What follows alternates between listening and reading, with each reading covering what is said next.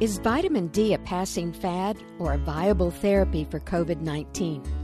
It's a hot topic being discussed around the world and tried by many of your patients, which is why today we'll be taking a look at its validity amid the COVID-19 pandemic and beyond.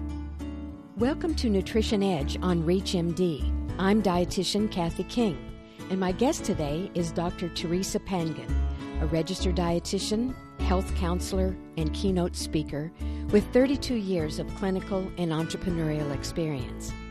She's going to discuss with us the possible benefits and precautions of using supplemental doses of vitamin D to fight or prevent COVID-19 infections.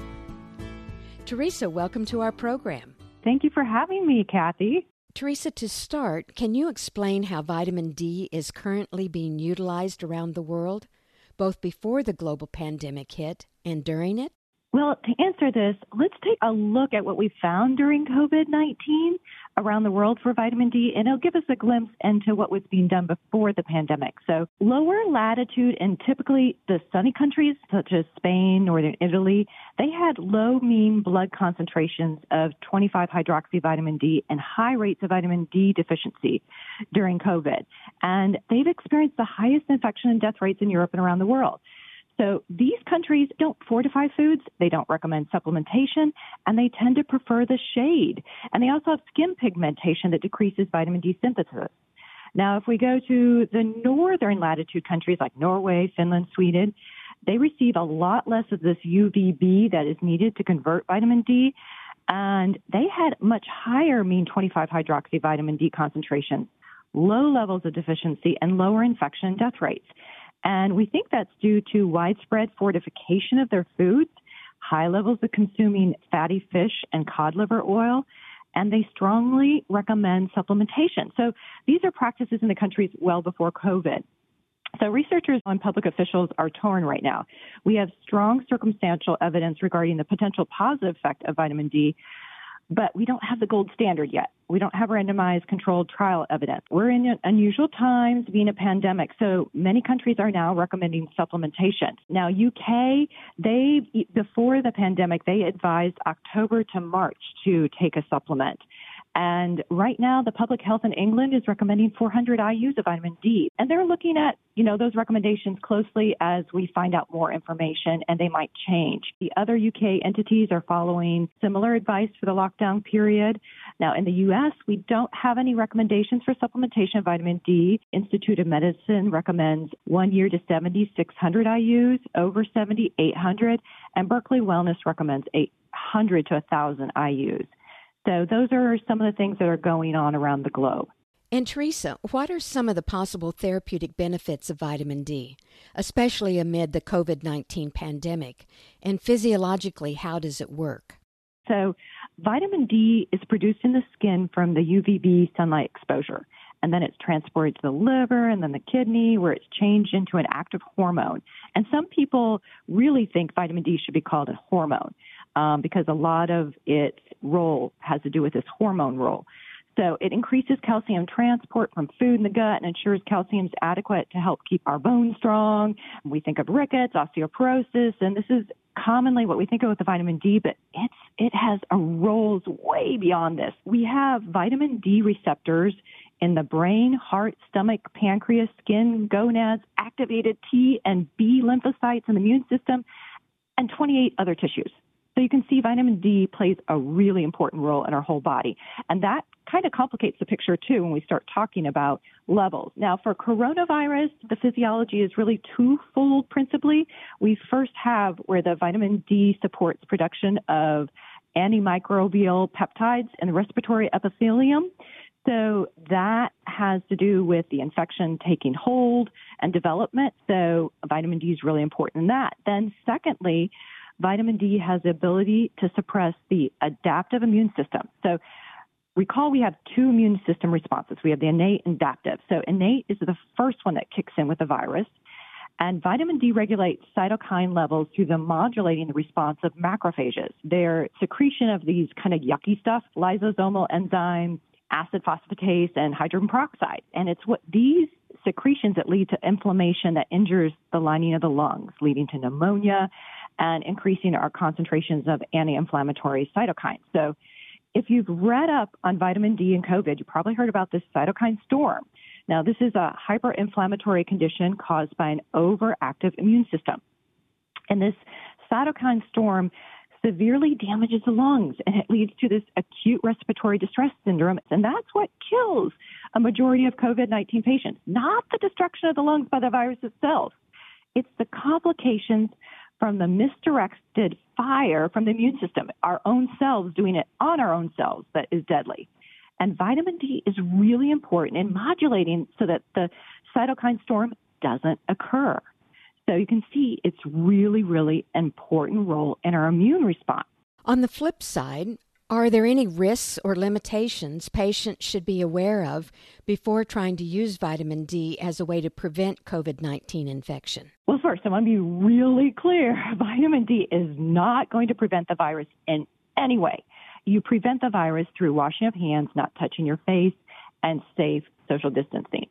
That's how you prevent COVID-19. So vitamin D isn't going to prevent that. What it does is it helps with quick recovery, the prevention of the more dangerous cytokine storm. Yes, there is toxicity when we get too much vitamin D. So there is something we want to look for. It's rare.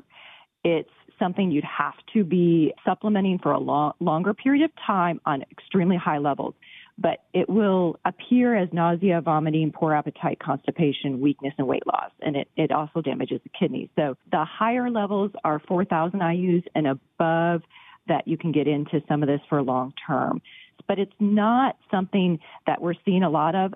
Are there human studies that show success in using vitamin D against viruses like COVID-19 or to prevent infection?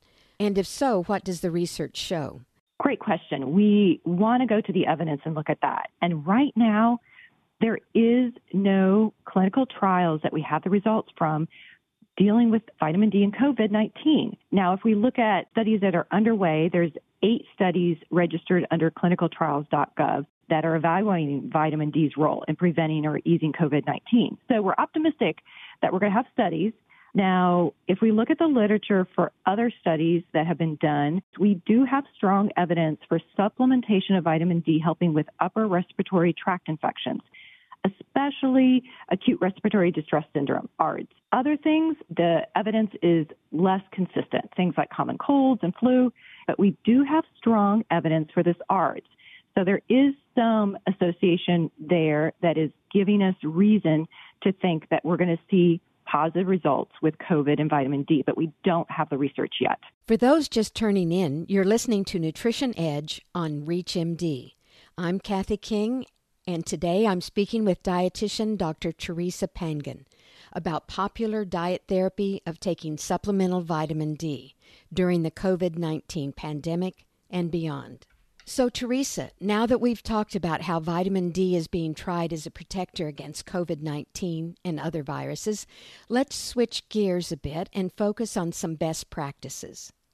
How much vitamin D should we be consuming on a daily basis? Are there nutritional sources of vitamin D that help us meet this recommendation, and are the supplements the only way to get there? Great question. So first off, adults, the recommendation is 600 IUs, international units of vitamin D each day. Now, 800 if you're over the age of 70. That's from Sunlight Diet and Supplements. Now, men and women, on average, don't exceed 288 IUs a day from food. Fatty fish, mushrooms are the only plant source, egg yolk, and then fortified foods like a lot of our dairy products here in the U.S. are fortified with vitamin D. So this is why it's really difficult to meet our requirements, especially if we're isolated in lockdown, so we're not getting that sunlight. So there's factors that are going to affect how much we get from the sunlight, factors like pigment in your skin, age. The older you we know that we don't metabolize as well. We still don't know quite why, but we know it doesn't happen from the sunlight, the conversion as much. How much clothing we're wearing out in the sun, even pollution can affect it. The time of year, you've got that 37-degree latitude north or south of the equator, where if you're above that 37 latitude mark, then you only have certain windows throughout the year that you're going to get this UVB rays that actually will convert in your body. And then obesity and sunscreen, all those things factor into decreasing the amount of vitamin D that we make from the sunlight. So really important that we think this through. I think this is very important during this discussion. About 45 years ago in the U.S., medicine and politicians with nutritionist concurrence started what has been described as reductionist nutrition or nutritionism. In other words, taking an individual nutrient out of healthy food and recognizing its powers, like a pill. Has this been a positive move or not? Great question in this context. So, I don't like thinking of taking a vitamin as a supplement in any way similar to taking it in food. So food is your symphony. There's so much that happens in your body, and your body is complex. So, I agree with this avoiding the reductionist practice. However, here we go with vitamin D. Things are a little different. I'm willing to make an exception here. Now, here's what I'm going to recommend. Eat mushrooms. Every time you're at the store, grab the mushrooms. Lots of them. Eat fatty fish twice a week, like recommended. So make sure your dairy products are fortified. Get out for 10 to 30 minutes in the middle of the day in the sun, especially in these summer months. And our bodies are amazing at converting it, no matter how old we are, or what our skin pigment is, or what we're wearing. So do those things. And then I'm going to go easier on looking at supplementing with vitamin D, because our bodies aren't going to get enough from the food and the sun right now. So, during these times, yes, supplements are going to be a necessary part of getting enough so that we are well equipped for COVID-19. So I'm going to make an exception. Staying in line with that thought, which type of supplements are recommended? This is really important because there's different forms of vitamin D in the supplement market, and there's D2 and D3. You want to go with D3 because studies show it's more effective at raising blood levels. You want to take it with food ideally because you want a little bit of fat to absorb it. It's a fat-soluble vitamin. And then the other consideration is obese patients.